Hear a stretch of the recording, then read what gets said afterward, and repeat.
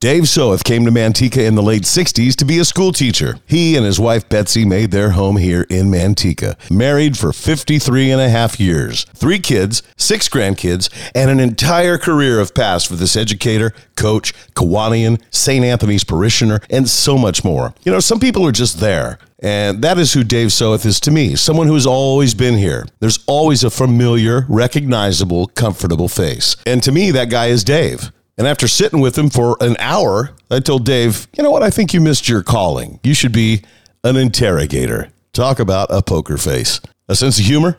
Yep, it's there. And I'm guessing a very dry flavor of comedy for this man. He's intelligent. He's very cerebral. His kids will tell you he sacrificed many things for them and his family. And to hear his brother tell it, that was the plan all along. I want this podcast to bring some light and laughter and recognition to Dave Soeth, and in particular at this point in his life. And any comedy will do. Why? Because his wife of 53 and a half years, Betsy, passed away in June. Where will he go? What will he do? I know he'll be here in Manteca until the end. And whatever the end is for Dave Soeth, he's lived a life of service. He's a 2012 inductee into the Manteca Hall of Fame for many reasons. You're going to find those out now. I'm Aaron Goodwin. Here comes another great story about a city hero just because.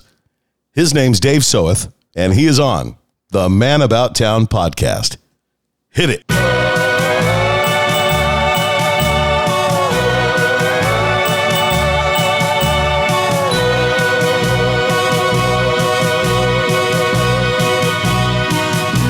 The Manteca podcast is on this week with Dave Soeth. And I've never heard this song before, but the wayward wind. Oh, listen to that. That sounds pretty good, huh? That's your song. That's my song. Why is that your song? Because it was one of the first songs that I remember on the top 10 on a show called Lucky Lager Dance Time, used to listen to on Saturday night. And that was a number one song on that show for a long time, 6-8 weeks. Well, I'm sorry I didn't do it any justice there, but I got to have a theme song for when people come on, and I don't have a big budget, so that's as good as you get. So that works. Thank you for having me in your place. I know you, Dave, from being a constant of my growing up in my St. Anthony's years. All the time I ever make an appearance there, you were always there. You're always there right up until just, of late, whether it's a harvest festival or something along those lines. I'd see you. That alone for me is a qualifier. Somebody that's done something like that or just been focused. And as I dig in, I find out that you are in the Hall of Fame. And boy, you are much deeper than just the guy that was a constant as a young kid. So 2012, you were inducted into the Manteca Hall of Fame. Yeah, it was. It was a big surprise to begin with. First of all, I didn't even know I was nominated. They just notify you. Yeah. Yeah. It was really pleasing. It was really pleasant. I couldn't believe when they called me and told me they were going to put me in the Hall of Fame for doing what I do here, for playing music or for being true to my community while I was serving a bigger metro on radio with Modesto Stockton being the market of Cat Country 103. We did a lot of great charity things, and I always made sure that there were promotions that came back into Manteca. They didn't have to come into Manteca and do stuff when they would show up there. That's usually somebody, it's a great important town, don't get me wrong, but I came back a lot to be given an award by the hometown. Nothing I could have ever done in radio or did supersede that. So I don't know if it affected you like that, but I thought I wanted to come out and do a podcast and just make a mental note of where we are right now with the people that are still around and doing what they did. Like me, being a DJ all those years ago in the 80s, we move forward. And that whole time, you were a teacher, you're an expert in track and field, and I didn't know any of those things about you. So we're going to dig in here. Bishop O'Dowd High School. You were born and raised in Oakland and attended St. Jarlath's Grammar School in the Diamond District. Next 4 years to St. Mary's College, home of the Gallopin' Gales, graduated in '65, a degree in English, minors in French, and philosophy, a teaching credential at CSU Hayward, which is now East Bay. Moved to Manteca in July of 1966. You mentioned Lancer Lake. Yeah, that was there was a low spot in front of the locker rooms and the area out there, and it came to be known as Lancer Lake. Every time it would rain, it would completely fill up. In fact, there's a yearbook picture of one of the students out there in a rubber raft paddling around. 1966, mascot school colors resembled the mascot colors of St. Mary's. You found that interesting, I bet? But it was a student's choice. They were presented with a variety of choices. They chose the colors and the mascot from St. Mary's. I want to run through some of this stuff real quick before I dig into some audio here. I've been having private investigators follow you around, so hope you've been up to good. Always. Yes, sir. You taught English and French for 7 years before moving to a full English schedule. And you also taught journalism in the mid-'70s. You earned a Master of Arts in English in 73 at Stan State. With some post-grad studies at UC Berkeley, added a second master's in science/psychology with emphasis in secondary counseling. In 88, half-time counselor at EU for 1 year, moved over to Sierra for a full-time position in the counseling department, and then went 30 years at EU, 9 at Sierra. A great career, great people. While you were at East Union, head coach cross-country, 17 years, 6 years as assistant track coach in the distance part, head track and field coach for 6 years, meet director for postseason cross-country meets for league and section off and on for 15 years, and for track and field beginning in 85, 32 years. You had your beautiful wife alongside of you. Normally I go and try to stay in sequential order of time, but I just want to mention now, and I gave you a hug when I came in. I'm sorry that you lost your wife. You cleared with me that it wasn't from COVID, but you had lost, what day did you lose her? She passed away on June 7th of this year. Yeah. It was rough. You married Betsy Fowler. Yep. You had 3 kids with Betsy. And again, my deepest sentiments. Peter, Christine, Matthew, you were married for 53 and a half years. Great years. Yep. All 3 kids are married, 2 children each, 3 girls, 3 boys. Prior to retiring, when did you retire? I retired in 2005. Became a USATF certified track and field official, allowing to officiate meets beyond high school. In your 24 seasons of officiating, I don't know anything about this. It's like a whole nother world. And I imagine most people don't know about this. No, they don't. It's the P's and Q's. This is a hidden. Right. It's a small group. And it's like ham operators. Yeah. Like, are you a ham operator too? I was when I was throughout high school and into early college. This seems like the ham operator thing. My transmitter blew up, and I didn't have any money left to buy a new one. You did some radio, you told me too. Where was that? Yeah, I was a DJ at a college radio station at St. Mary's. I had an evening program called Shelley's Place, and played primarily jazz. At that time, we had mandatory study hours, and so we had to really kind of take it easy. Dave Brubeck was big back then. That was one of the ones. And he was popular, but not, much outside the Bay Area until he did Take 5. That was a real big one. Sometimes during the big hour, I'd used to do the Village Stompers. What's that? That's a jazz group. It's more of a Dixieland, real Dixie. Okay. I had been on again, off again, writing, starting when I was about 7 years old, and getting my little pieces published in the Oakland Tribune in the Aunt Elsie column. Really? Nothing out of the spectacular, but there was some poems and some little stories and things like that, and kind of continued on again, off again, writing the poetry. And to a small degree, I got involved in the beatnik era. When I was in high school, still listen to albums, and the same thing with the radio shows. The radio shows that had the jazz, I really enjoyed. A little bit of Henry Mancini. Good stuff. Tons of meets, including Olympic trials. Right. NCAA Division I, Division II championships as well, Junior Olympics, several world championships, and now a master official and a national level starter for both track and field and cross country. You were a sports reporter, a photojournalist, as well as a stringer for the Modesto Bee, the Stockton Record, the Sac Bee, the old Sacramento Union, did some general reporting, member of the Kiwanis Club of Manteca, the Noon Crew, work at St. Vincent de Paul, at St. Anthony's. Been busy. Yeah, well, I made up my mind long before I retired, basically watching my father. And friends of his who retired and put their feet up and didn't do much of anything, just kind of melted away and died.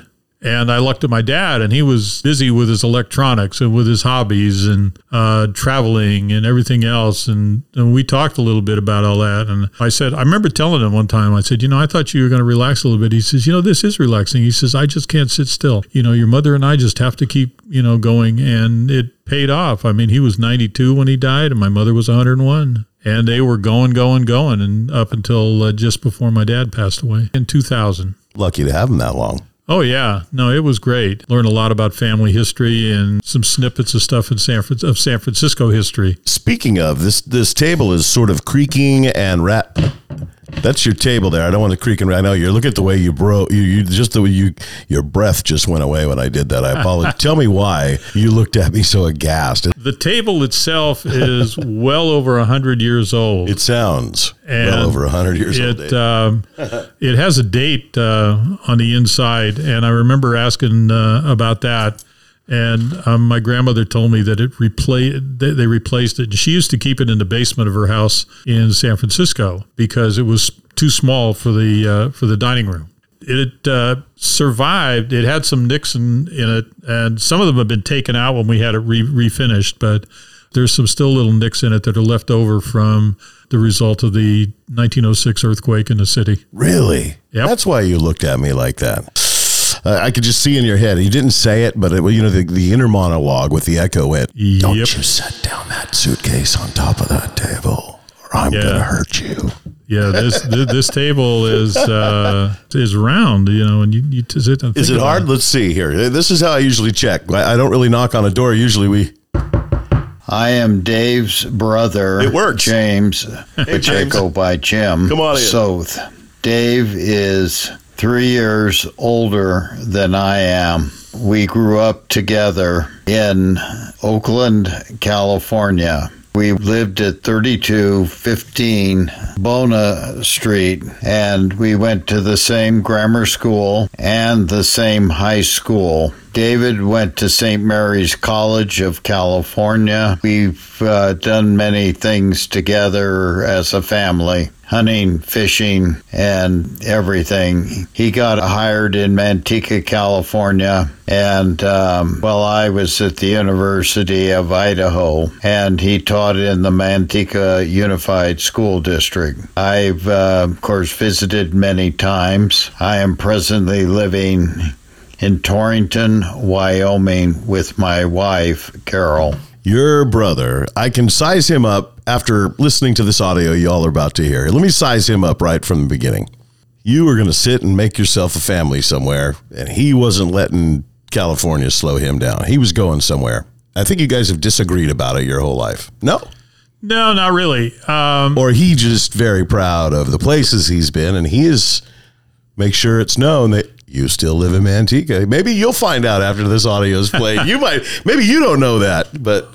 Yeah, I like to travel. I always have. I know when I first got into teaching, the normal progression was that you went to a school district, usually a smaller one, and you stayed there, you developed your skills, and then you moved to a bigger district, and then so on, maybe 2 or 3 times. Sure. Like radio. Yeah, just like radio. Yeah, nomadic. And so that was the scheme, but things were going so great here. And I love the town. I love the people. So I just stayed put. He worked for the Forest Service. And as a result, if you're going to go anywhere in the Forest Service, you move around. Sure. He started out in the middle of nowhere, Northern California. Yeah. The hottest thing in town was watching the squirrels dodge the logging trucks. And then he gradually moved up, eventually down to Southern California, then to Arizona, and then back to Washington, D.C. Then he wound up in Denver, which was great because that's where my older son lives, in the Denver area. Sure. And so that was great for them. What about that address he mentioned? What do you remember about living at that address? 3215. That was a house on the top of the hill. Where at? In East Oakland. Mm-hmm. It's right off of Coolidge Avenue, which runs under the MacArthur Freeway. And we used to, where the MacArthur Freeway is now, it was, just, there was nothing there. We just walked up the street, MacArthur Boulevard. It's about halfway between Foothill and MacArthur. And when we moved there, the street dead ended at the bottom of the hill. And so it was great because we could roller skate all the way down and learn you got pretty good at coming back up. You knew when to hop so you didn't fall on a crack on the sidewalk. I always was curious as to why there was a barbed wire on a pasture. The bottom of the hill on my side of the creek that was down there had a pasture on there, and it had an old barbed wire fence, and I do mean old. And so I eventually found out that it was a pasture, and it belonged to the old Peralta land grant from the Spanish days when that area was controlled by the Spanish and the Mexican governments. Oh, okay. And across the creek was a huge truck garden. That whole area now was all homes. But that was great. We used to play in that creek all the time, man. We'd have a ball when I was a kid. But the street was really nice. A lot of great people, a lot of kids, just a lot of fun.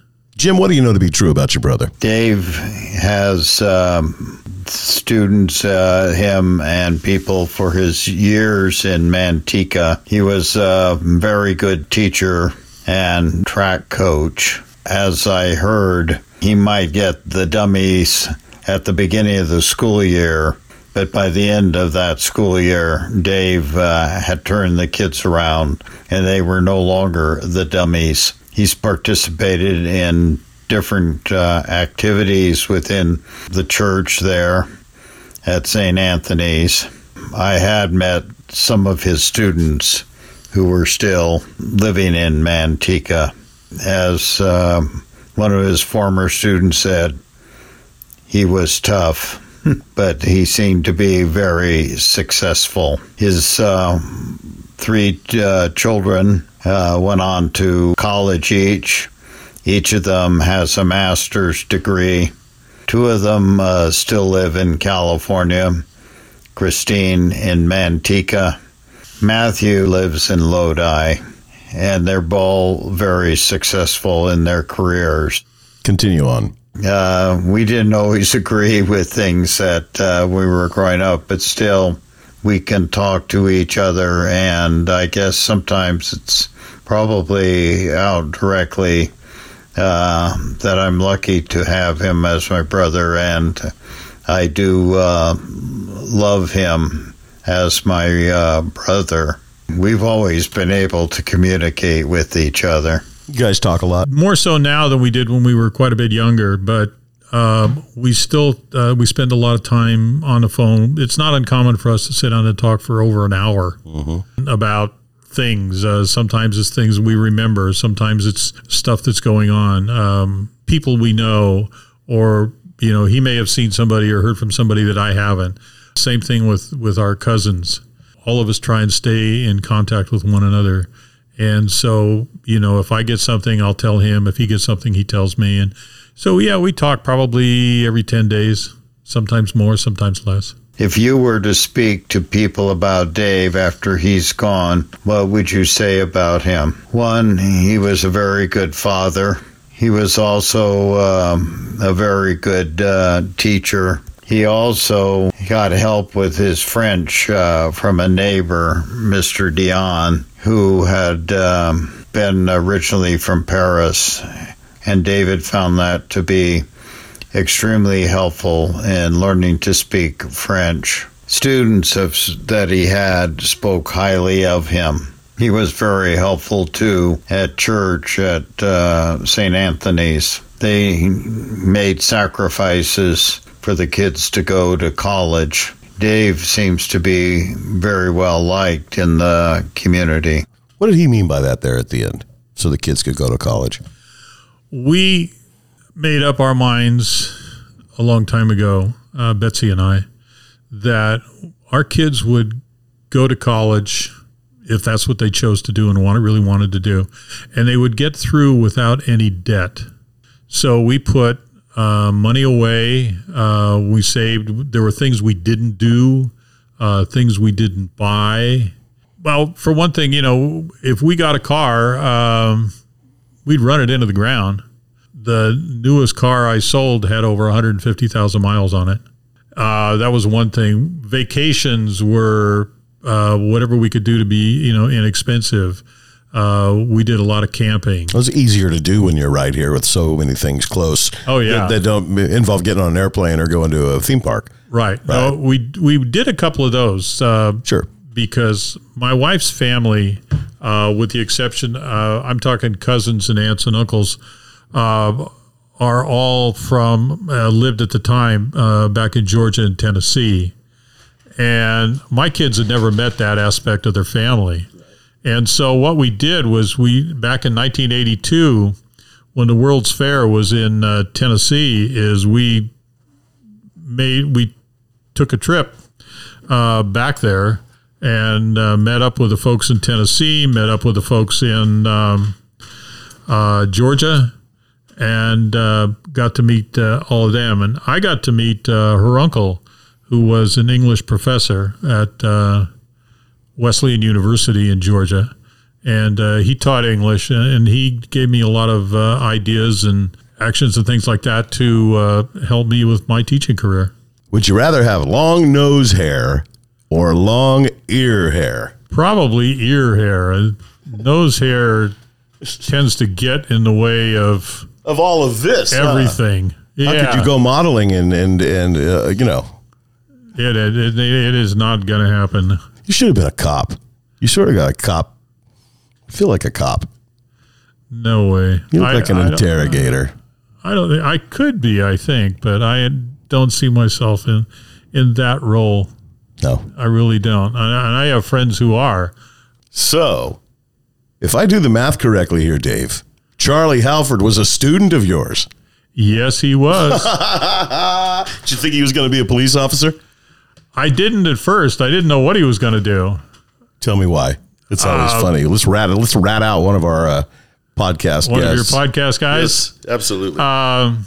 He was kind of an easygoing, casual guy who just kind of in a way wanted to go his own way. He really liked working with the people, but at the same time, he was like, a student, just, hey, I'm cool, I'm here. Present. Yep. Did you listen to his podcast by chance? Yeah, I did. Lived out the egg farm out there at Harris. Yeah. Huh. Yeah. Well, I knew that I taught several of the Halfords. I knew that it was going to be good, but exactly what I didn't know. Jim, why is your brother a treasure to Manteca? I think his living there in one place, helping students to be successful, whether it be in track and field, where he still works, and as a teacher, people benefited from his knowledge, work, and experience helping students succeed. Is there something you want to tell your brother?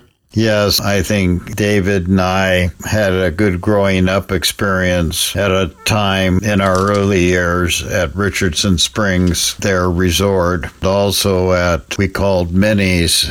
She was like a great-grandmother to us, but no relation. David and I learned to fish there, the ditch, together with my dad. Time we also had in some old vehicles that were left there on Minnie's property and are gone now, that we would play in after my dad checked them out, that there were no snakes at our great uncle's ranch out of Willows, California, the family homestead. David and I hunted, learned to fire our rifles and everything. My career as a forester being different from David, he would ask, what's wrong with my orange tree, or what's wrong with the other large tree in the backyard. We are definitely brothers, and we communicate over the years with each other. It's nice to be able to have a conversation with your brother about almost any topic. I know Dave misses greatly his wife, who passed away in June there, and I too do miss Betsy. Brother seems like a cool cat. Yeah, he kind of is. We're actually different people in a lot of ways, and people who see us together or who know us together know that. But we have an awful lot in common, and that's something that a lot of people, brothers and all, don't have. Do you guys look alike? No, not at all. Is he tall? No, he's he's right around 5'10", but my dad was 5'11". What are you? 6'3". My two boys are 6'5". Speaking of, I'm Peter Soeth, and I work in public affairs for the Bureau of Reclamation in Denver, Colorado. I work on a wide range of water issues in the western United States, and I'm here to talk about my dad.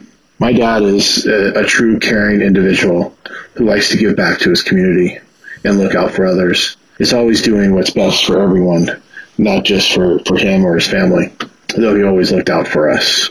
He spent more than 30 years working in education in Manteca. He began teaching on the original staff at East Union High School when it was formed back in the 1960s, and then moved to Sierra High School as a counselor when that school opened.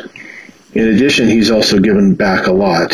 He volunteers with St. Vincent de Paul Society at St. Anthony's Church in Manteca, and also works with the Noon Kiwanis there in Manteca, putting in a lot of volunteer time working with the student clubs and also on the various events that the Kiwanis do for the community in Manteca. This includes the Easter egg hunt, the 4th of July breakfast. The last couple of years have been tough, but I think they've done a really good job of trying to accommodate to keep those events going in the time of COVID. Pete, what's Dad like when you were growing up? Growing up with my dad, he always tried to include us and spend as much time with us as he could. I know particularly when I was growing up, he would take me to various events that he was doing. I know early in my life, he was running a summer rec program at Golden West Elementary School through the Manteca Recreation Department, and he would take me with him, and it was fun to kind of do the events and spend time with him and kind of be with the older kids. When I was a little older, he was the cross-country coach at East Union.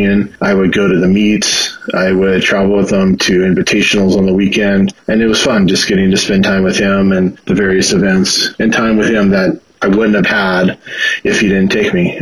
Being a cross-country coach in high school, it takes a lot of time, and being able to spend that time with him as I was growing up was fun. Tell me about Pete. Burst out. He was kind of quiet, but he was kind of active at the same time, and but he was always doing. He was a pretty active kid, and there were times we wanted to chase him, and he's always doing. He's not the kind of kid that would sit still. He'd have little projects going or little activities going, and he had an area in the backyard we used to call a digging spot, and we didn't plan it. We didn't do anything. He had tunnels and roads and all kinds of things. We thought maybe he'd get into something of that nature, but one time it had been so cold he couldn't get out. It was one of those old cold winter foggy weeks. Betsy looked out the backyard because she heard the door close. There was Pete running around the backyard, and he had his gloves on, his heavy jacket, his hat on. And she said, "What are you doing out there?" He says, "Mom, I just had a run. I just had to get going." He was that way all the way through. He worked his way up, became an Eagle Scout, had different little, jobs here and around. He did some worked in a warehouse. I didn't see any of that. Are you a Scout guy? I am. I don't know if it's on there or not. Put that on there. Okay. But yeah, I was a Cub, and then I was a Boy Scout. I worked for 4 years. I remember that too. About you, actually. That now sort of rings true, yeah. The Oakland Council. And then when my two boys got involved, I went on first as a committeeman and later as an assistant scoutmaster in the troops that they were involved with. Tell me a funny story, Pete. A story about Dave is something kind of interesting is when he was, I'm not sure how old he was at the time. I don't know if it was during college or not, but he worked as a lineman for the phone company, working on phones, setting up people's houses, solving problems, and doing that sort of thing. He kind of helped us as a family because if we have issues with our phone line or other lines, electrical, he can fix it and do it all based on that experience. So it's a pretty interesting story. Maybe ask him, but growing up in Oakland, and his father worked with the telephone company, and he got to work as a lineman, I think, to help make money to get through school. So that's something interesting. You're a lineman, phone line. I like the the telephone. First of all, I could make more money doing that than doing just about everything else. And it was a whopping $2 an hour. What's the weirdest thing you ever saw laying phone line in someone's house? I'm not going to tell you. Okay. Well, we move right on to the next story. Another interesting story is he was in a couple Westerns when he was working at a Boy Scout camp in, I think, near Lone Pine area stuff. He got to be in a couple Westerns. So that was kind of something interesting about my dad. It wasn't a Boy Scout camp, but I was working at, one was at Mammoth Lakes, and they were hiring locals. And so... Where'd you live at that time to be a local?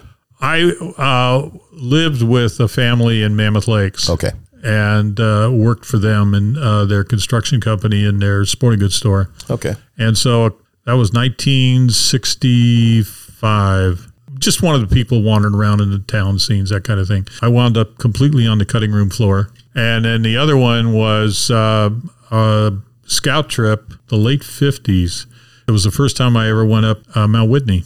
And they were filming a movie there. We got to meet Jeff Chandler and in the movie that they had there. And they were looking for some people, but we wound up on, and the only reason I got in was because my dad was there. But again, wound up on the cutting room floor. Something you like to tell Pop, Pete? I just would want to speak about how much I love my dad and really enjoy talking with him about various things, from weather to track and field to other sports to issues of the day in society. But that he has a real caring heart and is willing to help out anyone, regardless of who they are, and be there for them when they're needed. I think he's a treasure to the city and giving back to the community through education, through service, and just being there supportive of people throughout the community. Thanks, Pete. Hi. My name is Matt Soeth. I work in online safety, previously at TikTok, currently at Spectrum Labs AI. I am the youngest son of Dave Soeth. Wow. Boy, that's quite a TikTok online safety. Is that what he said? TikTok? Boy, that's got to be a great job. Online safety and security. Yeah, it was a great job. Yeah. And then he moved from TikTok over to Spectrum Labs AI. Wow. Go ahead, Matt. So I was born in 1978. Around that time, my dad had been teaching for about 10 years. I know growing up, a lot of time was spent at track meets, cross-country meets. Oftentimes we'd follow him around. Sometimes we'd jog around with some of the runners. Spent a lot of time working the scoreboard at basketball games and events, or just hanging out at school. So if we had an off day at school, we'd go meet our dad, hang out for class, get to have lunch in the cafeteria. All those things were kind of miniature big deals growing up here in Manteca. And just having an opportunity, to spend time with their dad, who was very active in the community and very active in his school at East Union. What do you know to be true about your dad? One thing about Dave Soeth that I know to be true is he's always a person of his word, whether it was showing up for a commitment, following through on something, being involved in his kid's life. He was always there, always made sure the job got done. More recently, you'll see him at Kiwanian events, say the Pancake Breakfast a few years ago, he was selling fireworks to raise money for scholarships. You see him at, if he needed to, city council meetings, if he needed to share his opinion on something that impacted the schools and learning in the community. Anything that could really help young people make an impact. He had made a commitment that he was going to follow through and do that. And I think that was just as true in our lives as well, right? So he was the scoutmaster. He would coach sports if it was needed. He was always at the sporting games and reminding us, about our commitment and working towards that. If we needed to go to the batting cage, anything like that, he would go out of his way to make sure that happened, get us to the park to shoot baskets or just play catch in the backyard. He's like, all right, we committed to this. You're going to do this thing. Let's go do it. Let's make it happen. And I think that's continued to echo throughout his life from all of his involvements, be they at school, at work, be it now in retirement.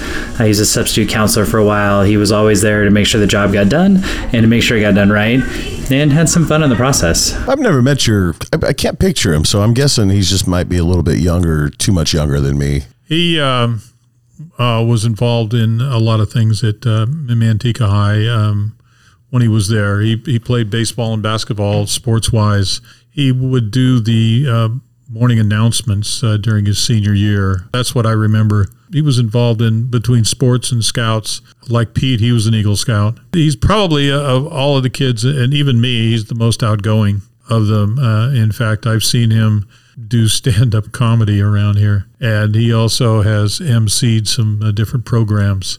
and along with that, and hell, I could have put him to work on the radio. I wish I'd have known that. Maybe we'd have had him. Nah, he wanted to make money. He got to be on the radio. Radio don't pay nothing. yeah. That's why he got out of that college broadcasting, I'm sure. Is there anything you never told your dad there? Tell me something about Dave you'd like to say to him that you have never told him. I'm not sure there's much that I haven't ever told my dad. We've had a pretty good relationship, whether it was long car rides. I would call home. That's the perfect time to kind of catch up because there's just a lot of downtime. And in my early days, one of my first jobs, I was on the road a lot, and it was just a great time to have someone to talk to and pass the hours driving on the road.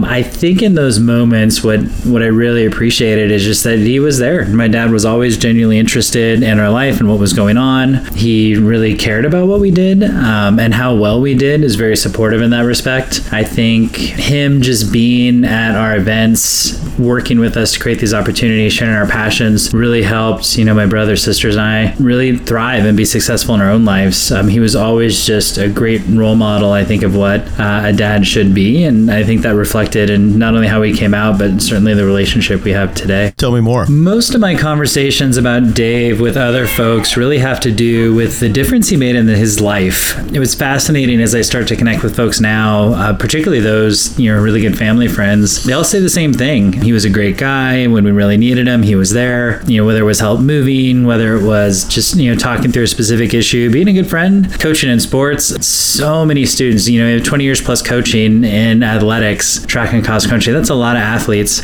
And I remember growing up as a kid, I'd run into people like, oh, your dad was my teacher. I'm like, that's really cool. Like, he was like the best teacher. He was so funny. Oh, he's such a great track coach. And it's just great to hear those things, because obviously it's a very different relationship, I think, child to parent. But when you see so many other people who look up to your parent and you look up to your dad in a different capacity and how they're interacting, it really is something special to witness and sort of experience, and just the impact, outreach, and support he provided to so many for such a long time. Why is he a treasure, do you think, to our town? Dave Soeth is a treasure to Manteca just by the sheer fact of his involvement in so many young people's lives. Through his involvement in East Union, coaching sports, through his involvement in the scouting organization, through his involvement in Kiwanian, through his involvement in our local church at St. Anthony's. He was always giving his time to things he believed in that added value to the community. And that could be in raising scholarship money. It could be in, helping young people make choices in their classes, in English, French, doing travel, coaching sports. He was always there to donate whatever was needed for the greater good of the community. He was actively involved in some cases, be it politics, things like that. And he sort of knew who the people were making decisions on stuff and was not afraid to share his opinion, but do so in a very thoughtful and logical way, right? He was not rash on anything. He was incredibly thoughtful on so many things and well-informed. He's a voracious reader. And so I think for Manteca, if you look at his contributions from the mascot at East Union High to the colors they chose, were heavily influenced by his time at St. Mary's and the Gales. If you look at a lot of student athletes who've come out and gone into education, if you look at people working in the community, a lot of them had him as a teacher at some point. He just sort of had a touch point on so many lives. You can kind of see that impact resonating just based on the makeup of the community and how folks are involved, what they're doing, and just why people kind of care what's going on in Manteca. You're going through day-to-day operations and raising kids. Do you think when your kids get older that they turn around and describe you exactly like maybe you never thought? Do you think your kids viewed you as such when you hear this audio back? Does it surprise you? It doesn't surprise me that they do, because, we've always had a really close relationship, but the extent of it is what gets to me. It just does. Tell me a super funny, embarrassing story about Dave. So my parents were married in 1967. My dad had been here a bit, had started his teaching job at East Union High. This is over at the Tower at the time before the main campus was built on Union. And they were living in a set of apartments kind of behind where Foster Freeze was there on Yosemite Avenue near Union. So they're living on that side of town. And 1967, 68, my parents were young. They'd just been married. They're in their early 20s, and they were having to get together at their apartment. And they had invited some friends over. A lot of the teachers teenagers then. They're all very young in their 20s. No one had kids yet, and they would often hang out together and have these little social events in the town because that's just sort of who they knew. And on one of these Saturday nights, they're having their little hangout and they ran out of alcohol. And so my dad decided to hop over to the liquor store. And this time there's only one liquor store in the whole town. And he went over there, got what he needed, 6-pack, whatever, brought it back to the house. They continued with their party. Come Monday, my dad gets a note to come see the principal. And so he goes into the principal's office. He sits there and proceeds to get a minute-by-minute breakdown of not only his trip to the liquor store, but also what he bought. Obviously, Manteca was a very small town back then. Everyone knew everyone. That still hasn't changed a whole lot for many years after that. But it was hilarious where the principal just started telling him, like, hey, if you want to buy alcohol again, just don't buy it in town. And if I find out that you're buying that in town, there's a good chance you may not have a job anymore. So long story short, my dad ended up teaching over 37 years, so that was a non-issue. I just think it's funny looking back at my parents, just drinking was not a thing in their lives. So I find it funny that this moment early in my dad's career, almost resulting in the loss of his job just because, he went to a liquor store on a Saturday night in a very small town where everyone is definitely paying attention to what you do. And it definitely speaks to sort of the small town feel that Manteca had back then. Where'd you live? Lived over on El Portel at the apartments that are right behind the motel. Okay. And basically what it was is, right there to Minor Mart? Yeah. And what we were told at the time was, hey, you don't go into the bars. You don't go into the liquor stores. Who tells you that? The principal? No, that was the general sense of town. Oh. Yeah. So, I mean, if we were doing socializing and everything else, we went to Stockton or Modesto or, Sacramento's the Bay Area, because that was, the way it was in town. And it was a very old fashioned attitude, I think. But one of the things that drew you here. Number one, I wanted out of the Bay Area big time. I really did. I'd been coming through Manteca quite a bit as I headed up to the scout camp where I worked, as well as to some vacations up in the mountains. I like the town. I just had a feeling for the town. And I know we stopped on one trip coming on from a snow trip, and it was late, it was cold. The adult leaders in the troop said, hey, look, let's find some place to stop. Well, the Scoop was open. The Scoop. And not too many people even know that I'm anymore. well aware. And so anyway, we went in there, and this time they still had the fountain and everything else, but they were kind of getting ready to close down. And so the leaders came back out and said, they're willing, if you guys, it's got to be pretty simple, come in. And they took us in, and we all got sandwiches or hamburgers. We all got fed, we got warm. They were just really thankful. And, that made a big impression on me. And here you are all these years later. I am, yeah. Would you rather pull a tooth with a pair of pliers or brand yourself with a cattle prod, Dave? How about neither one? Probably the cattle prod, because I know what those will do. Ever been hit with one? No. On purpose. Yeah, right. Of course. This is Christine Soeth Huber. Hi. I was the first of the Soeth kids to be born at Manteca Hospital. What do you know to be true about Dave? He's probably the smartest person I know. We always watched Jeopardy every night, and he always knew the answers to the questions. And I always wondered why he didn't go on Jeopardy. But with his storytelling and just his knowledge, you could ask him any question. My parents added on to their house twice, and he often did a lot of the work. He can do electrical.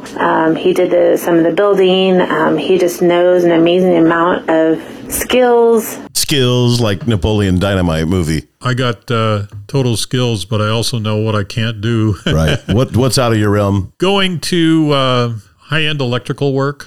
Oh, okay. I can wire a house. I've been working with my dad on that since I was about 5 or 6 years old. I started pulling wire with him, and then went on from there. But I did I did the wiring in this house. I could do plumbing. Crappy job. Yes, it is. But I can do carpentry work, but there's engineering and some of the building skills I don't know. Right. And, I would leave those to other people. And I work with some really good ones here in town. Your daughter, what was it like having a girl? It's different. It was not only different, it was a surprise. In those days, they didn't tell you whether it was a boy or a girl or anything else. And so when the doctor came out, and it was Dr. Veldstra. Okay. He came out and he said, "It's a girl." And I went, "Huh?" And he said, "It's a girl." And I said, "Oh," I said, "I was expecting a boy." And said, "She's the first girl in several generations." And so I called my parents up after I called Betsy's parents up, and I said, "Hey, our new baby's a girl." And there's silence on the other end of the line. And my dad says, "Who's a girl?" I said, "Your granddaughter. It's a girl." "Oh." It's a whole different ball game as a dad, though. Yes, it is. Whole different set of worries. Very familiar with being a boy. That's a little easier. Yeah, I can do that a little easier. I know about that. Yeah, me too. The girl, that was an education. Tell me something funny about your dad. One of the stories that sticks out for me is I was on a 6-week backpacking trip in Europe with a friend, and this was pre-cell phone days. And I would call in once a week or twice a week to check in with my parents because they want to know I was still alive and okay. And I was in Florence, and my dad asked me if I had seen Michelangelo's David statue, and I hadn't. I didn't know where it was. And he's like, he just said on the phone, "Well, where are you right now?" And I said, "I'm right next to the Uffizi Gallery, the museum." And he's like, "Oh, you're very close to it. You're down a few streets." And he proceeded to tell me like where he needed to go to get to the museum to see the David.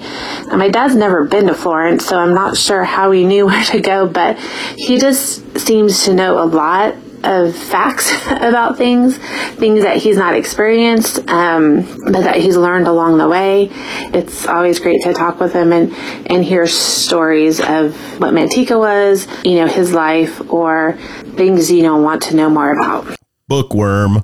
He's a bookworm. Yeah. There's nothing wrong with that. There's absolutely nothing wrong with that. That's why you are who you are. That's why you're so respected. There's a phrase somebody once said that knowledge is power. Yep. But knowledge is only power if you know how to use it. Tell me some more, Christine. Well, one of the things growing up, and my dad was not only English teacher, but he was also the cross-country coach and the track and field coach. And our house used to get TP'd quite a bit, and on the Friday, Saturday evenings and at night. And my parents stayed up later and would often hear the students outside, and they could go look out through the front window and see that they were being TP'd. Well, one of the times my dad was able to figure out which students they were. So he went out after they left and collected all the toilet paper and then saved it. And then the next Monday at school, he actually put the toilet paper on their desk. So when the students walked into the classrooms, they knew like they were caught. But it was in a funny way because he TP'd their desk back and didn't say anything to them about it at all. So I think that is just a great, it's pretty funny, that to kind of get the students kind of back for what they were doing. It doesn't look like you think it was so damn funny, actually.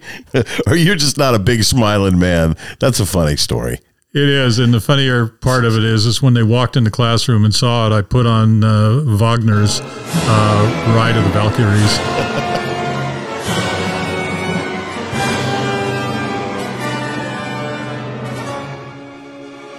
What did they do? What was their eyes? What did they look like? Their eyes got as big as saucers, and because we had talked about that and different kinds of things, because it was an honors class and we were talking about legends and the various sagas of the civilizations. Anyway, but they did that, and so then just for fun, when we had finals, I played it again as I was passing out the finals, and one guy goes, "Oh no." I could just see you in there just staring at him and behind your eyes laughing. Oh, I thought it was hilarious. You're that guy. You do a lot of internal laughing. You don't let nobody know you're laughing, do you? Sometimes. Come on. Sometimes. Come on. I know better. I sit and interview people all the time. You should be, you're a counselor.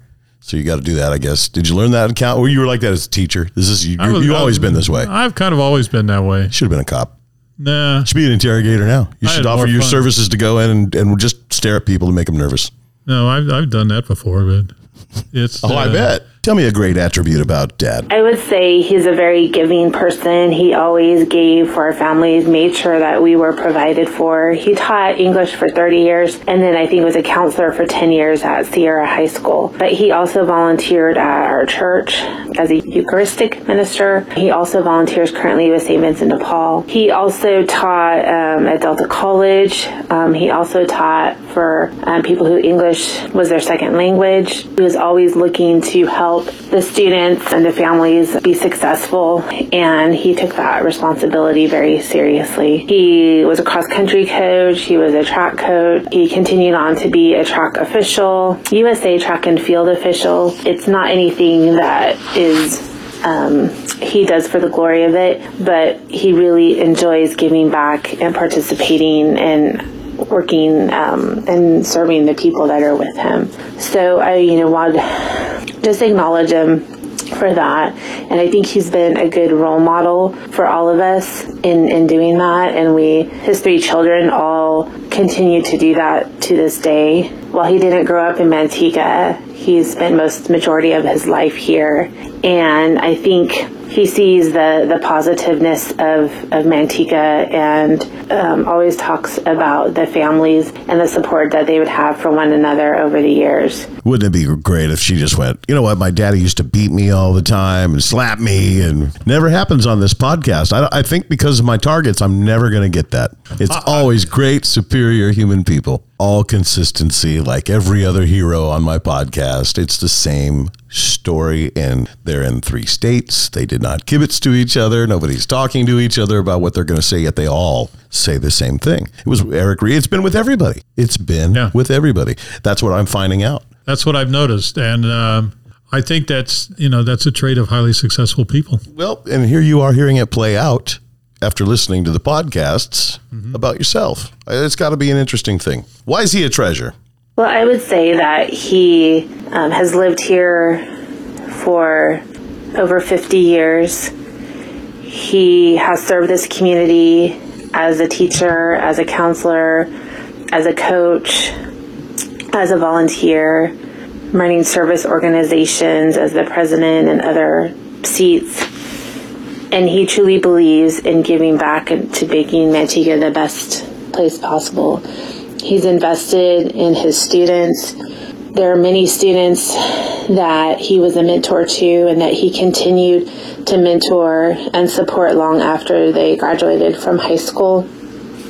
He talks very positively about Manteca since he's lived here for so long, and Manteca, I think, had around 8,000 people when he moved here. Yeah. He really can share how the town's grown, how different policies have affected the city, and with his storytelling skills, that he's a historian, for the city. I love when she keeps saying skills. Something about Napoleon Dynamite movie that reminds me of.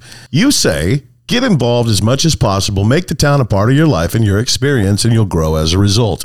That's Charlie Halford's exact quote. It is Chuck Crutchfield's. Your daughter got into serving because of you and your influence and your wife's influence. And I would have to say definitely that, my wife had the influence because the two of them were into the therapy, social side of it. Social side of it, yeah. What a great couple. Yep. Great couple.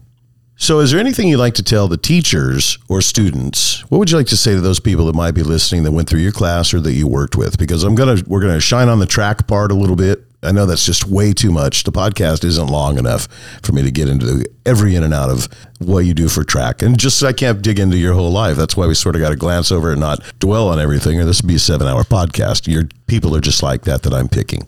Is there anything you'd like to say to your students?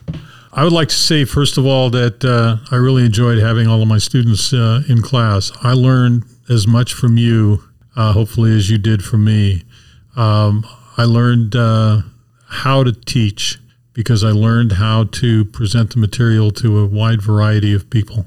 And, for example, teaching poetry by playing the music of the late 60s worked out great. As a result of that, you learn poetry, and I learned how to teach it. How about teachers? Who affected you as a teacher?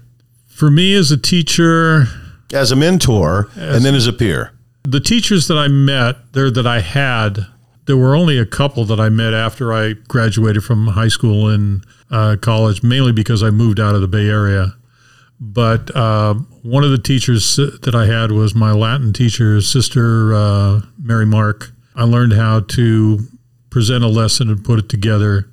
And as far as organization goes in the classroom, that was probably my chemistry teacher, Gerald O'Donnell. We used to call him Dr. God because his initials were G-O-D, and that's the way he signed all the slips. Were you a good student? I was a good student. High school, I was B+, A- range. Partly, I probably could have done better. College? College, same range, except for my freshman year. And my freshman year was my fault because I never really had to learn to study in high school, even though as demanding as O'Dowd was. O'Dowd was primarily a college prep high school, which is why I wanted to go there. Because I knew if I was going to get going, I needed to get to college. And I knew my dad and mom never had that experience because of the circumstances of the late 20s and the 30s and the Depression era. But in college, I thought I could get by the same way I was getting by in some of my high school classes. It turned out to be a miserable failure. Got called into the dean of students, told, you're in trouble. What are you going to do? I said, I'm going to take care of it. And I said, what do I need? He told me what I needed. And at the end of the next semester, I was on the honor roll. And I got called back in. And he said, what did you do? And I said, I studied. And so he said, you developed a habit. And I said, yes, I did. And after that, to me, it was easy, but I'd learned the skills that were necessary to make it easy, if you want to call college easy. Scott Brooks go through the program? Yes, he did. Is he the most popular national celebrity that you've taught? He's moved up there. I would say yes, he was. Yes, After he is. coaching, I think that moves him past just being a player. He's been done so much doing that. How do you get involved in track? Are you a track person? You don't look like the fastest guy, are you? Is that a joke? I was a runner. I wasn't the fastest guy in the world. I could do, I was running the mile at the time. We ran the mile instead of the 1,500, right around 5, which, was okay, but, nothing great. But I watched a movie that was, people have kind of panned it, but I thought it was really good. It was called The Bob Mathias Story. And I thought, wow, that's something else. And that really got me interested in track and field. And I kind of did with it. I didn't run much when I was in college, just for fun. Mainly, we didn't have a team, but we did have, we had a club. You play any other sports? Coming up, I played basketball and baseball. Okay. I was looking to kind of expand my horizon, I guess you could call it.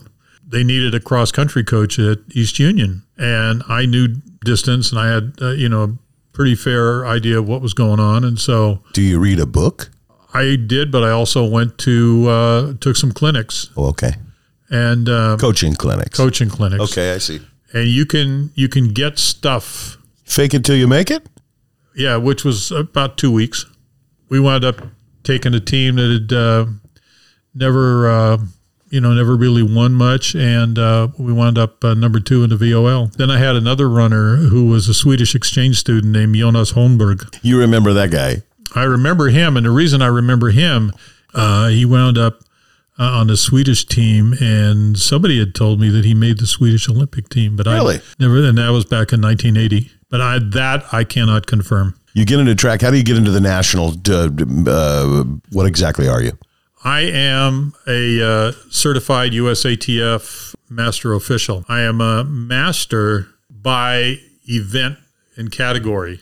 You have to become a master in each category.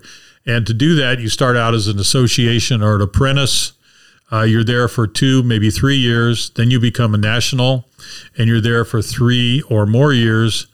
And you move up, you take over as head of event, that kind of thing. And you're constantly mentored, and you're constantly evaluated. If at the end of that time, the master officials in that category feel that you were ready, and you've proved that by hands-on experience, plus testing, as well as your personal evaluations, then you're given master status. And so I am a master throws official. I am a master implement inspector. I hold national ranking in umpire, marshal, starter, and I also have association in cross country and long distance running. Yeah, I'm talking to the man. What do you want? My name is Chuck Butner. I used to be a physical education teacher for Stockton Unified School District. Hey, Chuck. And right now, I'm retired and I'm starting track and field and cross country for everybody from 4 years old up to 96. I've probably known him by name and seeing him for 10 to 15 years. I like this guy. Went over to his house, sold his house. Right. Made a bunch of money. Good for him. Yep. He's a great guy. Extremely knowledgeable. I've learned a lot from him. Are you guys close, Chuck? The more I got involved in the section or division that he was involved with, the closer I got to him, to the point where he got me to quit starting his division meet and I became the meet referee. So I don't give up my starting assignments to just anybody, and I've done that for Dave Soeth. Tell me something true about him. Oh, he's a good man. He's honest. He tries to do his best in everything. He tries to elicit the best out of anyone he deals with. Let's say, for example, he's working with someone in weights and measures and they've never done it. There's never an angry word. It's always positive. He's willing to show them the easiest way to do it and the most efficient way to do it. He's a classy individual as far as I'm concerned. And in the track world, who is he? He is the guy that measures the weight, the angle, everything to do with a shot put, with a discus, with a javelin, with a hammer, the right measurements for the cable on a hammer. The weight has to be within a certain proximity of being perfect, otherwise they won't allow it. And they actually take it away from the athlete and say, sorry, and they mark it. You can't have this back until after the meet. And he's never been nasty about it. Most of the weights and measure people are good people. I've seen one or two that will say, yeah, you can't have that word. Why did you even bring this? But not Dave. He said, why? He's just cool, calm, and collected. He said, most of the weight and measures people, you guys are your own little crew, huh? The numbers, paying attention. Very few. We're a very small group. I bet. Very small group. I bet. I don't know how you fall into something like that.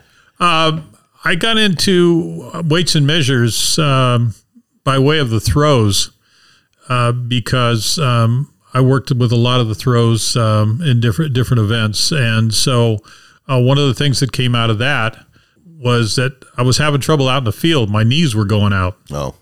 And so you got to get out of the way of these things when they're flying through the air. Oh. And so I was having a little bit of trouble with that. So I got into weights and measures. And though I still continue to do throws, I work only around the cage or the ring. And although sometimes I'll work the javelin way out in the sector. But that's how I got into it. And I got in with two guys who were some of the best in the United States. And one of them is one of the best in the world, George Kleeman. And George mentored me and would help me through the things, taught me a lot of stuff, and a lot of things now that I learned from him have become second nature, and I've passed on to people that I have mentored. I learned a little bit on watching Netflix, this thing about Caitlyn Jenner, Bruce Jenner. Have you seen that? It's real recent. No, I haven't. It's on Netflix, and it's chronicles, it's video that I think the wife has winning the decathlon. It was pretty interesting. There's a lot that goes on there. Hey, Chuck, something you've never said to Dave Soeth that you like to say? I hope I said everything I'm supposed to say to him, that he's professional, that he's a good friend. I can depend on him. And when he says on the 14th they're going to have the Zoom meeting, can I come over and join you? Absolutely. Not everybody's into that, but Dave will say, come on over, let's sit down, let's have our Zoom meeting with all the other officials. And he's just a good guy that way. I know the type. He's got a flip phone, so you're Mr. Technology just because you're able to engineer a Zoom call. It's really not that bad. I've had to do it, and Chuck hasn't. But no, I just enjoy having him and working with him. Go ahead. He's just a really great guy. Is there a funny story, Chuck? Dave and I he was doing weights and measures at the National Junior Olympics at Sacramento State. I was a starter, and we were in a meeting, and he said, I got a problem. What's wrong, Dave? I lost my wedding ring. I can't tell my wife. I said, okay. Uh-oh. Every time I got a moment off from starting, I was supposed to be eating lunch or whatever. I'm looking through the facility trying to find his ring.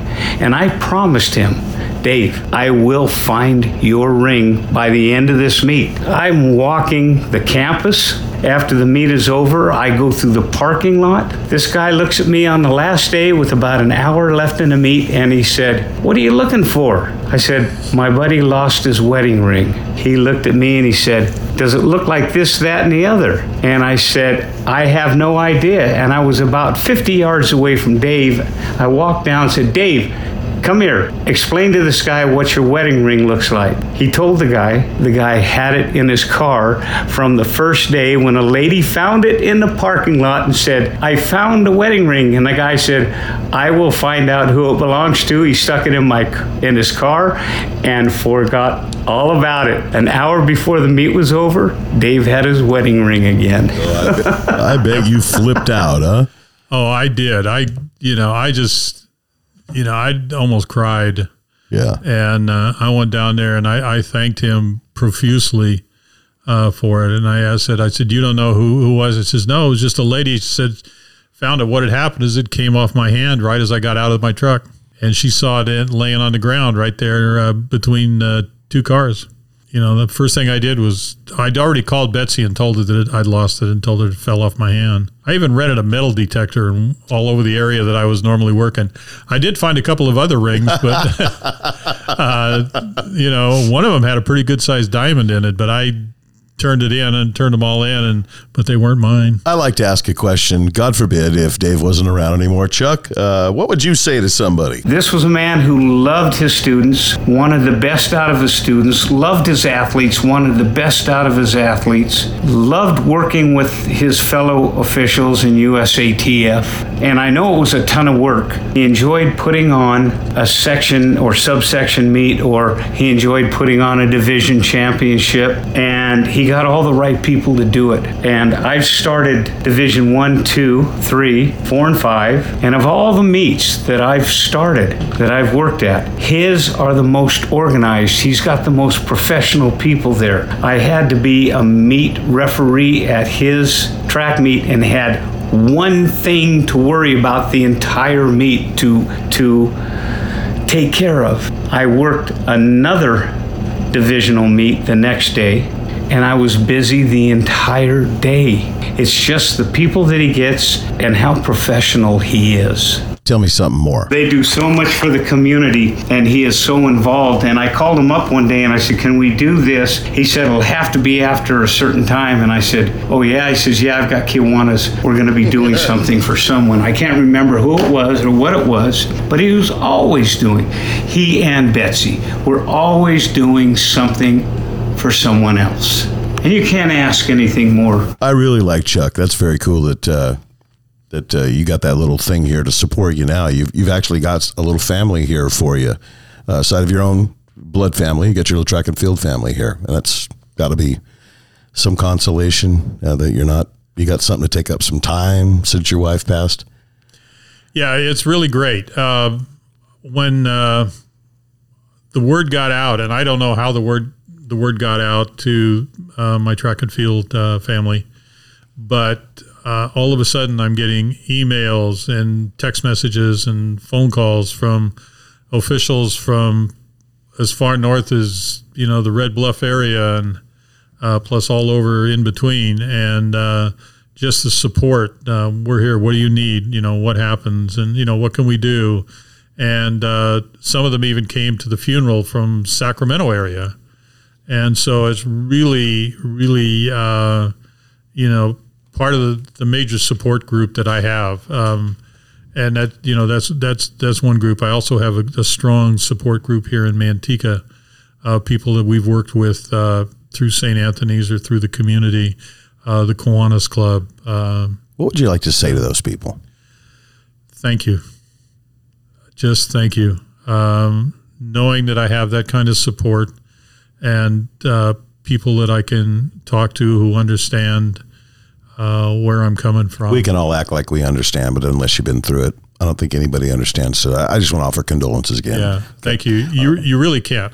But there are people within the group that know. I don't think anybody can understand what another individual is going through in that situation. You can say it's like, but you can't say it is. Coach Thompson. Right. Did you hear Coach Thompson talk about being in the airport?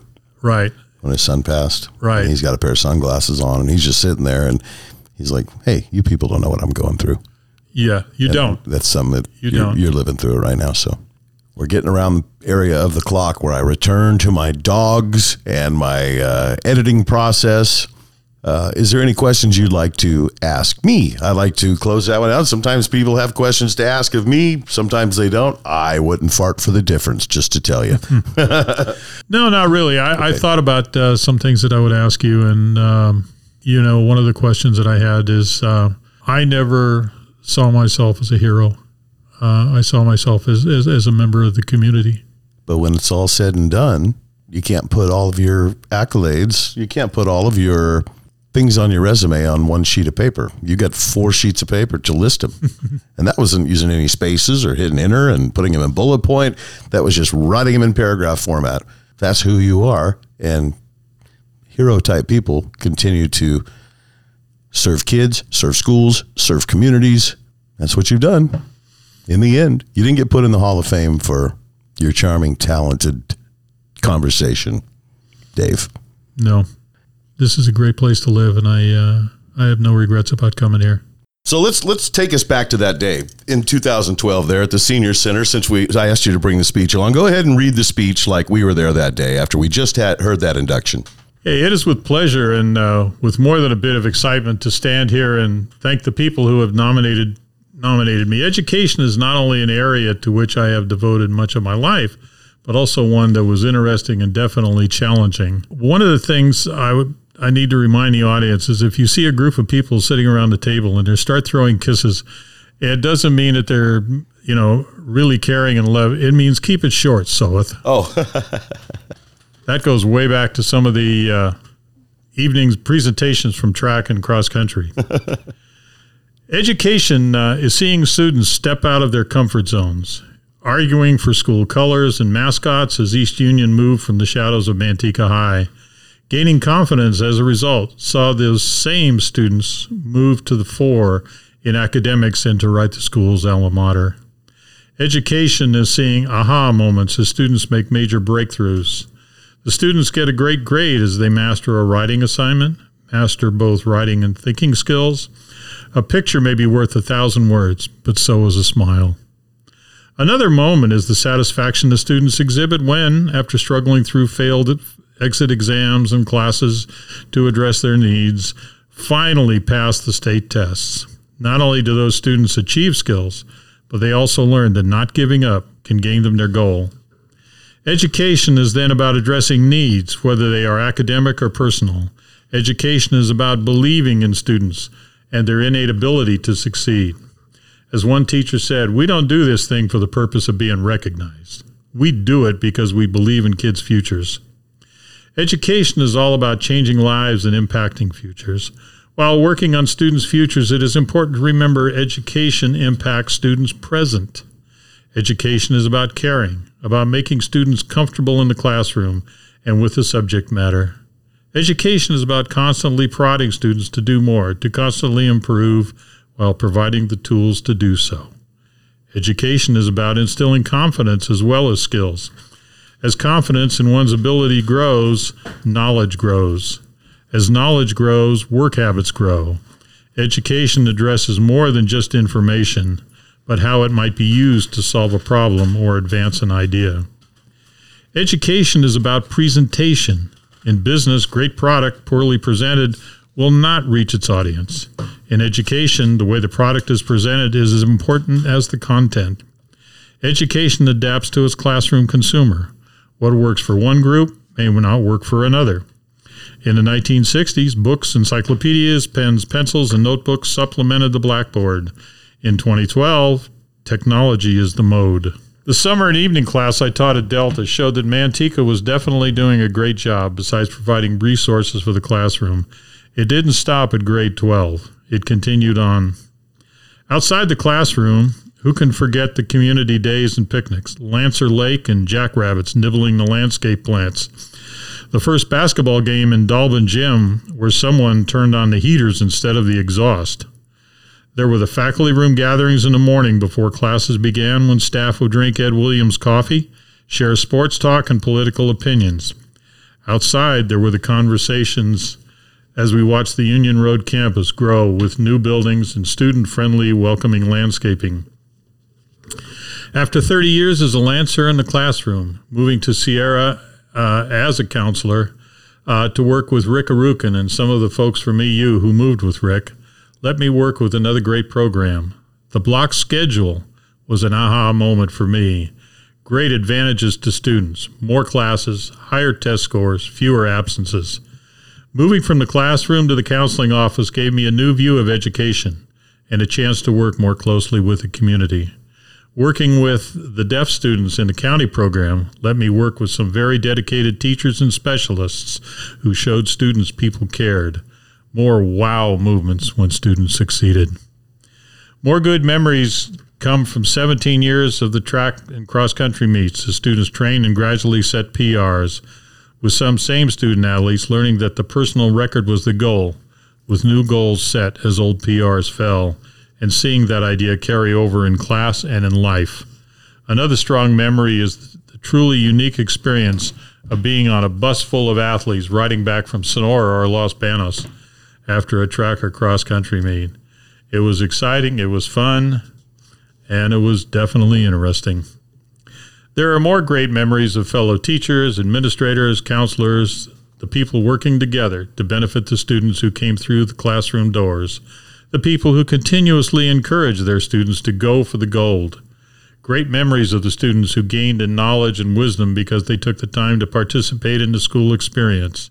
Great memories of being able to share my passion for reading, studying great literature and writing. Great memories of having to devise lessons to pass on my passion for literature and writing, knowing that I was teaching more than writing essays, but reasoning from factual information. Someone asked me once if I would choose another profession, what would it be? And after much thought, I couldn't come up with another career I would like to pursue. I am glad that I chose education and Manteca. It has been a great 39 years I look back on with fondness and satisfaction. How long does it take for you to write your speech? I know how long it took for me to write mine. How long did it take for you to write yours, Dave? Days. Days. 3? Probably more. I have found that the more formal I have to write, the longer, for example, I've done eulogies and, sure. As well as speeches like this, that it takes a long time, and you write and you rewrite and you rewrite.